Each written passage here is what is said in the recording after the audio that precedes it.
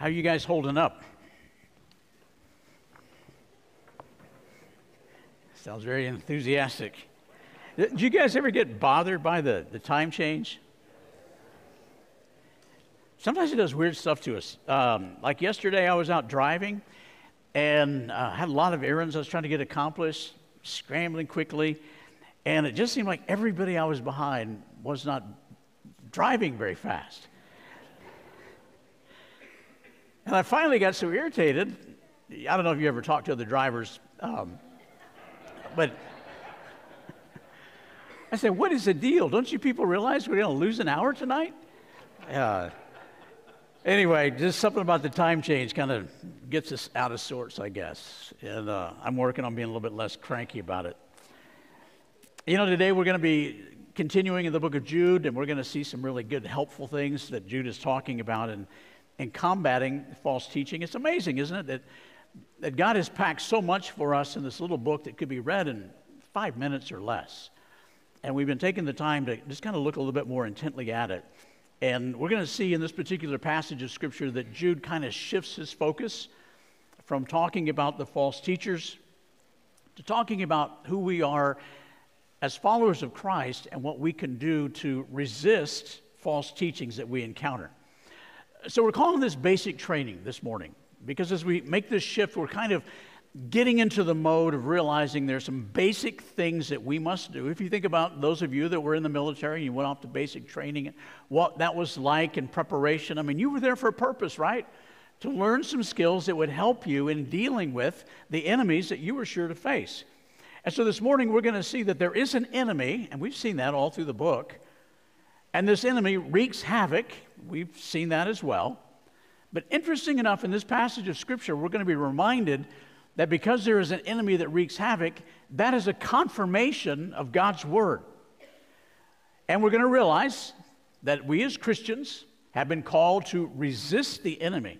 We are critical to the resistance of this enemy. And then we'll ask ourselves at the very end, are we failing at our mission? Are we succeeding? There is an enemy who wreaks havoc and confirms God's word. Look with me at Jude verses 17 and 18. We're going to go 17 through 21. If you want to pull out the Pew Bible, it's on page 1910. It says, dear friends, again, this is that shift he's moving to. Dear friends, we're going to talk about that in a minute. Such a great shift. Remember what the apostles of our Lord Jesus Christ foretold. They said to you, in the last times, there will be scoffers who will follow their ungodly desires. He's been talking about that. These are the people who divide you, who follow mere natural instincts and do not have the Spirit. Now, in this shift, I don't want you to miss this very important dynamic. He has been talking about false teachers, helping Christians to realize what they were about, what they do. And then he says, dear friends, that's in the New International Version. But other translations, and the literal word there is beloved. Now, you're going to love this word because beloved is the same word that is used in Matthew once, Mark twice, and Luke one time, 4 different times in the Gospels to describe Jesus. This was the same term that God used when he looked down on Jesus and said, this is my beloved Son in whom I am well pleased. Jude is throwing out a very important statement there. He's to say, that's who you are. God sees you as he saw his Son. You are the beloved. You're getting beat up by all these false teachers and all these false doctrines and the persecution that results from that. Be of good cheer. You are God's beloved. If you have started on this book, and just curiosity, how many people have already finished this? Great.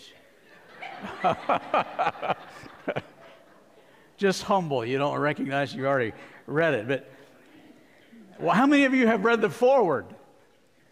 Okay, a few more hands. Well, that's in the foreword right here.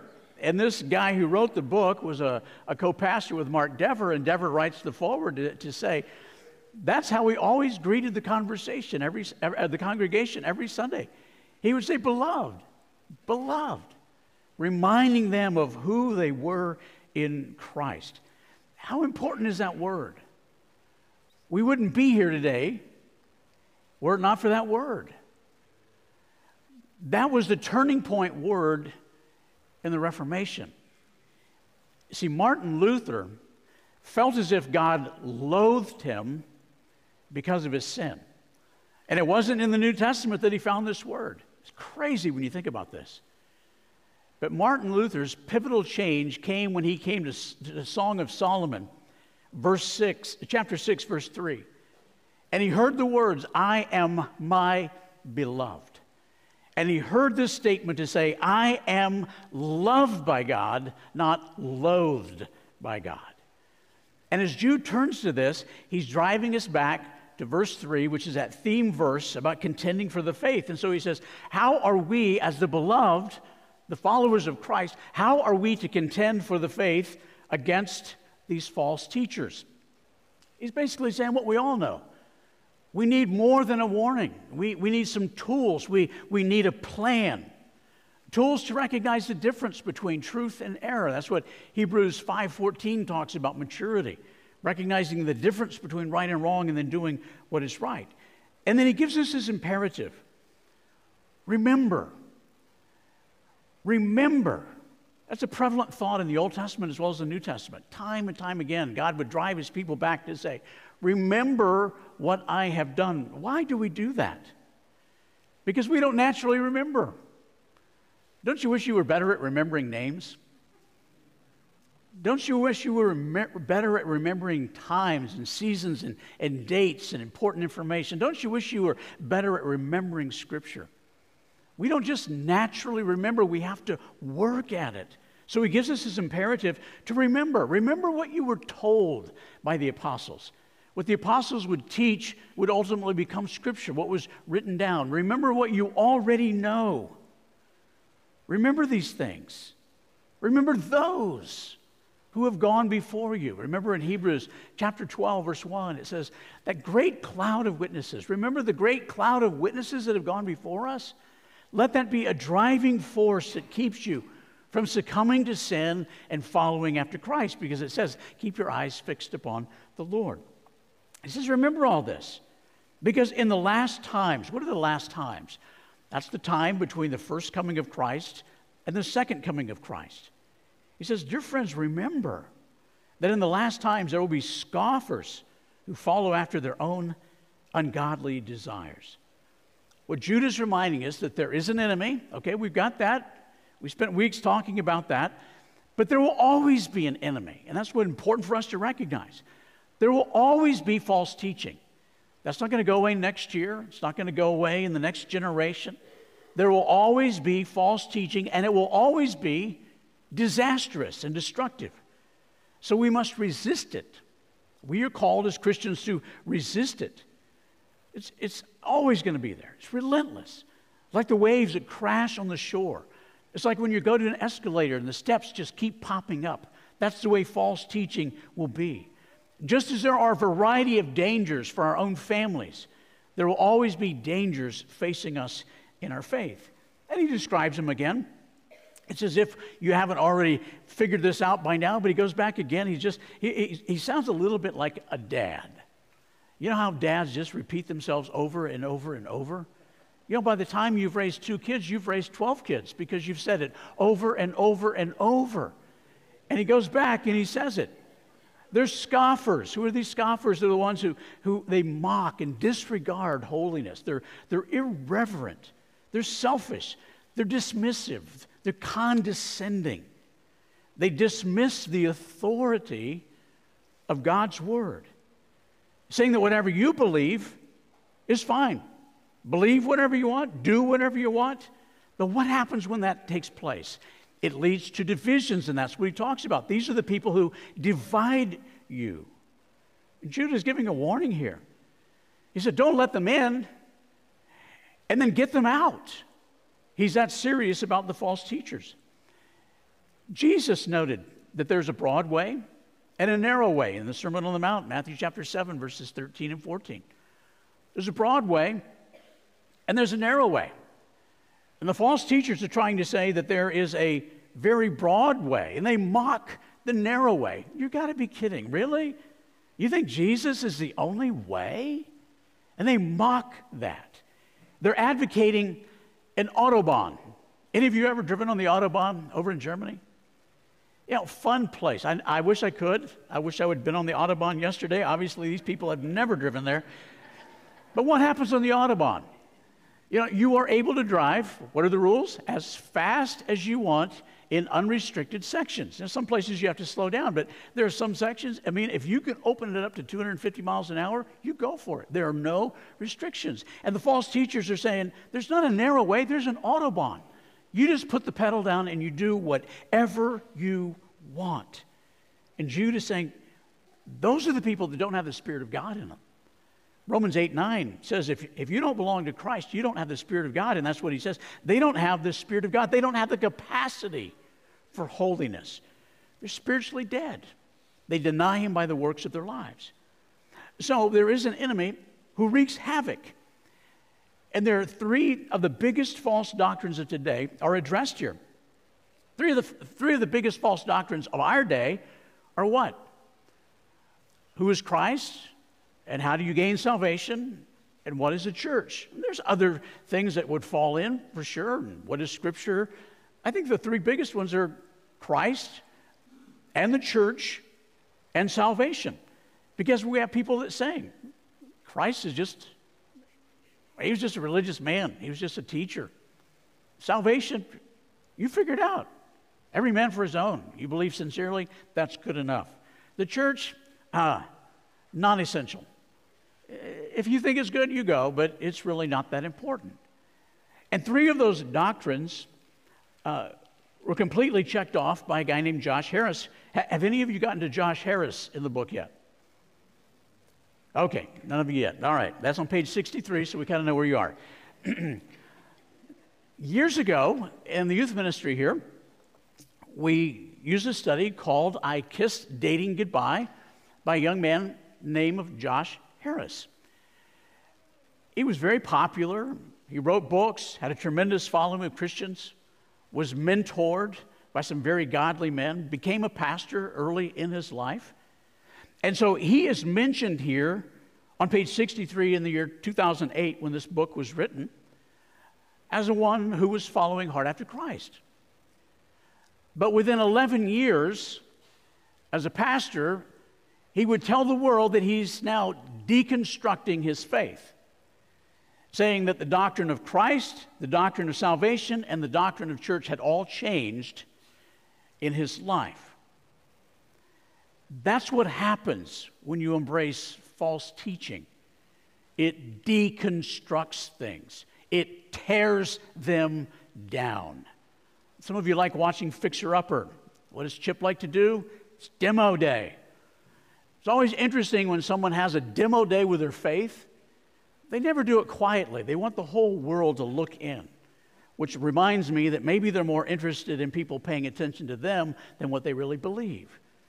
So anyway, we're reminded that false doctrine wreaks havoc. And so there is an enemy that wreaks havoc, and God confirms that. This is a very interesting part of the message, because I want you to follow along on some of the slides that you see up here.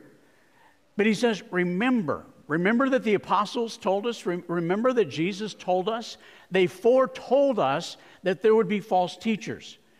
Now, to just acknowledge that there's false teachers at some point, that they're already there, is not that impressive. But to say, in the future, there will be false teachers when they're not false teachers is pretty impressive. And we probably don't recognize how significant this is in confirming God's word. In Matthew chapter 7, verses 15 through 23, Jesus was the very first one to say that there would be false teachers, wolves in sheep's clothes. And people have heard that outside of the church, but that's literally from the Sermon on the Mount. And he said, many will come in chapter 24, and they will deceive many. And this is before it happened. And so this helps us to be reminded that the scripture that talks about false teachers is actually confirming scripture. In Acts chapter 20, verses 29 through 30, Paul is speaking to the elders of Ephesus as he's headed back to Jerusalem. And he says, watch out, because there will be savage wolves that come into your midst. Maybe those wolves are the one that caused them to lose their first love that we read about in Revelation chapter 2. 1 Timothy chapter 4, verses 1 through 2. Paul says the Holy Spirit clearly says there will be deceiving spirits that are teaching things that are taught by demons. 2 Timothy 3, verses 1 through 9. False teachers will be lovers of pleasure rather than God. They will have a form of godliness but deny its power. They will always be learning but never acknowledging the truth. 2 Peter 2, 1 through 3, and verses 12 through 22, and chapter 3 through 4, it says, secretly, they will introduce destructive heresies. There will be many who will follow after their shameful ways. They have left the straight path, appealing to lustful desires, enticing others to join them, and mocking the second coming. 1 John chapter 2, verses 18 through 23, and chapter 4, 1 through 3. They went out from among us. These false teachers, they were around us, but they went out from among us, and they denied who Jesus is and who God is. So he says, don't believe everything, but test the spirits to see if they're from God. Because there will be, quote, many false prophets. Only those who acknowledge Jesus as God are true. So friends, and I know I lost some of you in that process, but did you see what happened? Jude is saying, go back and see that Scripture is authoritative and true because it confirmed long ago what would happen and we're seeing now. So he says there's an enemy that must be resisted. You, dear friends, by building up yourselves in your most holy faith and praying in the Holy Spirit, keep yourselves in God's love as you wait for the mercy of our Lord Jesus Christ to bring you to eternal life, verses 20 and 21. There are no other entities outside of Christianity to stand for the truth of what Christ said in John 14:26. I'm the way, the truth, and the life. No one comes to the Father except through me. There's no other entity. The government's not going to stand up for it. School system's not going to stand up for it. Your neighbors, maybe, I don't know. But the church is the entity called to stand up for this truth. So we must resist the attacks against this truth. Look at verse 21. It's an imperative.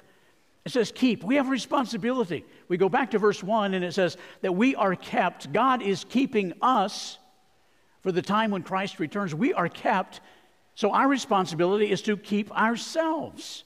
God's keeping us. We're to keep ourselves. How? Through prayer and obedience. It's not an option. We must stay on the narrow path. He says to build upon what has already been built.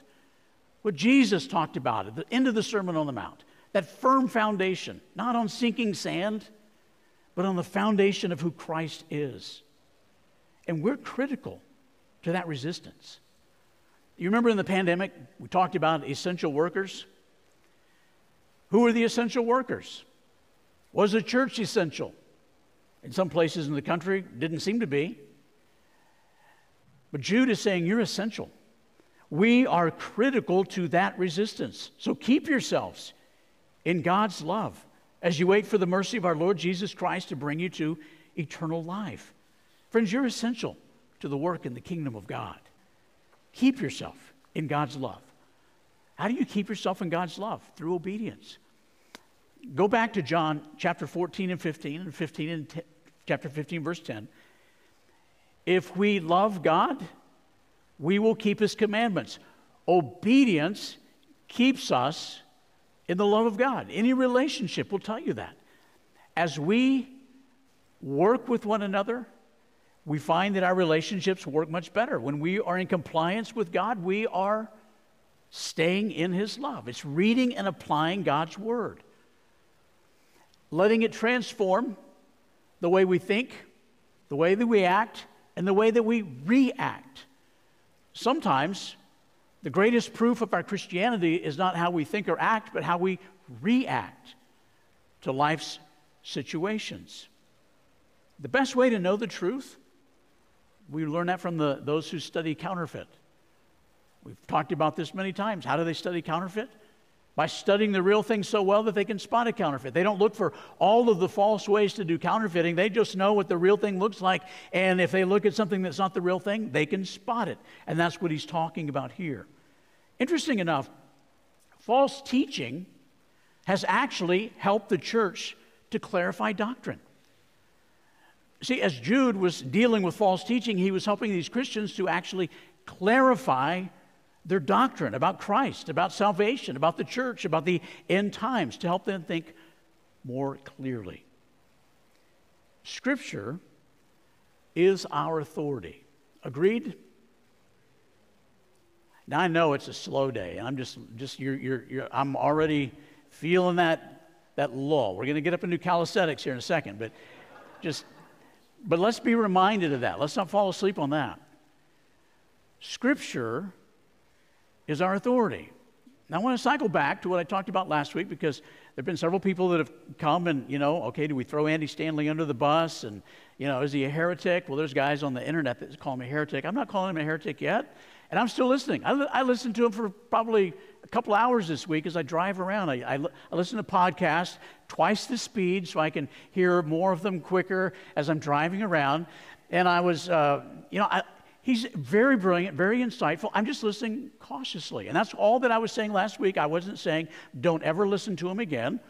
I was just saying be cautious because of some of the statements he said about Scripture. I hear his heart in some of the things he talks about. And I feel like he's trying to do the right thing. I just think he's going about it in a dangerous way of fostering some seeds of doubt about Scripture to try to prove some of his points. And it's so important for us to recognize how significant Scripture is. And that's why Jude says, go back. Remember what we know to be true in Scripture. 2 Timothy chapter 3, verses 16 through 17 says that all Scripture is inspired by God. It's not just a book that somebody wrote. It's inspired by God. And what we have is a composite of what God said. This is critical. This is what's going to go in the book. It's inspired by God for what? For teaching, for reproof, for correction, for training in righteousness. Why? Not so that we'll be more informed, so that we'll be transformed and prepared for every good work. And so it's important for us to keep ourselves in God's Word. As we keep ourselves in God's Word, we have a greater likelihood of obeying what God has called us to do. And to pray like Jesus. How did Jesus pray in the garden? Thy will be done, not mine, but your will be done. That's one of the hardest prayers to pray. Prayers to pray, isn't it? Your will be done, not my will. The hardest person that I contend with in my life is me. And that's why Paul would say, pray at all times and in all ways. And then notice what Jude says here. As he draws it to, we're almost to the conclusion. In the next 2 weeks, we'll wrap this up. As you wait, be ready, be resisting, be prepared, be trained. As you do what? As you wait. God didn't choose to just take us up into heaven after we confessed our faith in Christ. So we are all in a waiting pattern. And he says, as you wait for the mercy of our Lord Jesus Christ to bring you to eternal life. What does that waiting look like? Colossians chapter 3, verse 1. He would say, Paul would say, set your sights on the realities of heaven, where Christ is seated at the right hand. Let your mind be filled with heaven. Don't just think about the things here on earth.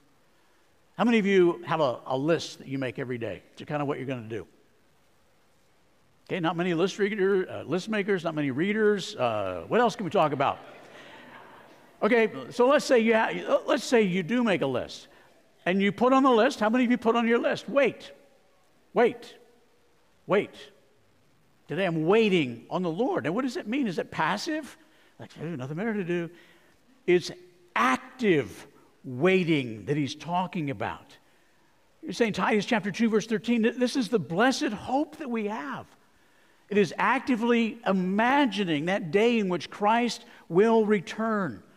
It's Hebrews 12:2, following up on that other verse, says, keeping our eyes focused on Christ, recognizing that one day he will come back, as Paul would talk about in 1 Timothy chapter 6, and twice John would talk about in Revelation 17:19 as King of Kings and Lord of Lords. It's the anticipation of the visible mercy of God being demonstrated to us. When we depart from this reality and all of a sudden we stand in the reality of the perfected Christ, and then we realize, whoa, I should have put this on my list. It's overwhelming in what we experience.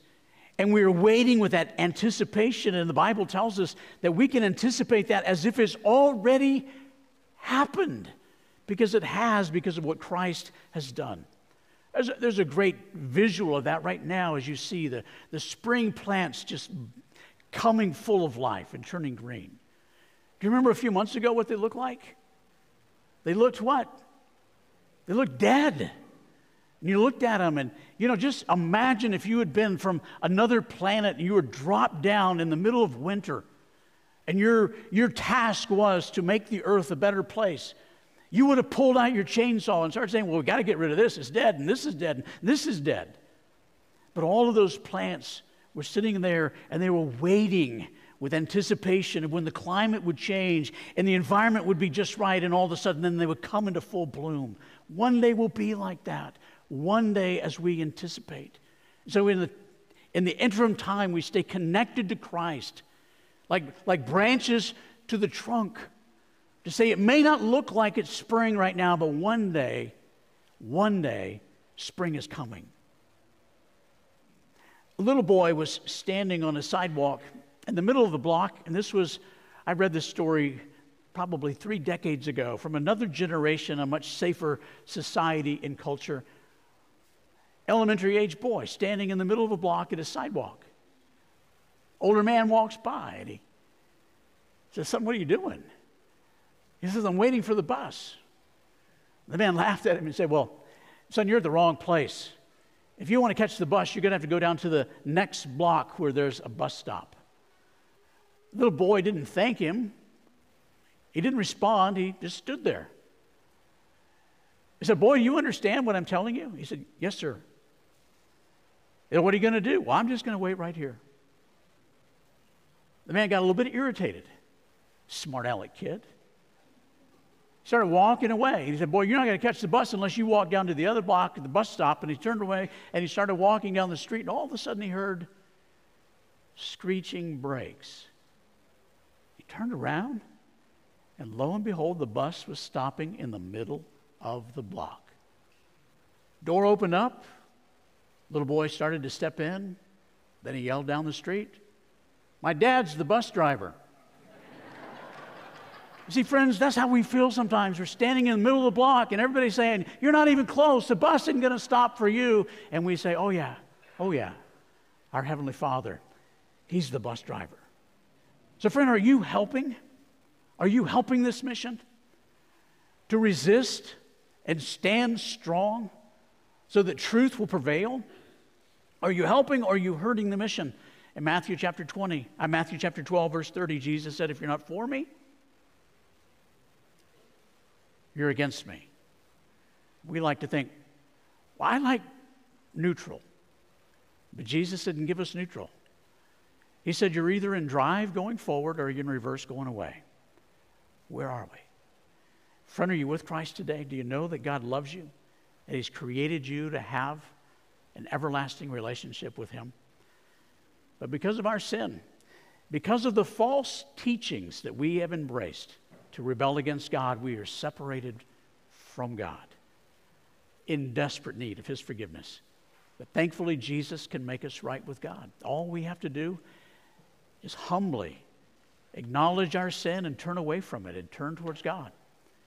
Completely surrender our life to Him, and we will find eternal and abundant life. If you've never done that, I want to invite you to pray and receive Christ right now. And again, if you're already a Christian, as I was sitting here with little Buffalo, one of the things that I was thinking about as we were singing "God is So Good," I turned to him and said, I want you to know that God is so good. Who are you praying for to know that they realize God is so good and loves them and wants to have a relationship with them? So let's pray for that person or those in your life that you're praying for. Let's pray together. God, we thank you that you have included us in your plan. The gospel is your plan to rescue us from sin, the power and the penalty of sin. And as we read your word, even now, we recognize that those of us that have received Christ have been rescued from the penalty of sin. Your word tells us how we can be rescued from the power of sin so it doesn't dominate us, so we can resist it and stand strong. We can stand for truth in a culture that seems to be moving so far away from it. Lord, we're reminded of what we said just a moment ago from your word. We're either for you or against you. And if anybody listening now has never committed their life to Christ, I pray that they would recognize that they are standing against you, but to know that they can change that right now by acknowledging you with a simple prayer like this: Lord Jesus, I recognize that I'm a sinner in desperate need of your forgiveness. Please forgive me of all my sins and become the Lord and Savior of my life. I surrender to you all that I am and all that I have, and I will follow hard after you the remaining days of my one and only life. Those last few words remind us, Lord, that our one and only life is fleeting. It's brief. Help us to spend our days busily waiting for you. Not passive, but living as if you might come at any moment, doing those things that would honor you and bring glory to you. Things that would make a difference in this world for those around us. Thank you for the truth of your word that we have heard today. Help us to remember it and apply it to our lives. In your name we ask. Amen. As we sing this last song, it's a time to respond. And it could be that you want to receive Christ as your Lord and Savior. Maybe you just prayed to receive Christ and you want to follow that in baptism. Baptism is the next step for those who have professed their faith in Christ. Maybe you want to be baptized and you're ready to acknowledge your desire for that. Could be that you want to become a part of Westgate. You're not yet a member and you say, this is the kind of place that I would like to be a part of. Our deacons will be standing back at each one of these aisles with their wife, and you can go back there and pray with them or tell them whatever you would like. We also have a communication card that you will find the pew in front of you. If you have something that you'd like to write down, even a prayer request, you can give it to one of them or drop it off in one of the boxes or meet us at the Connection Center out in the atrium after the service. Likewise, I'll be standing at the cross to pray with anybody that would like to have prayer today. Love y'all. Thanks for listening. Let's stand together and sing and worship.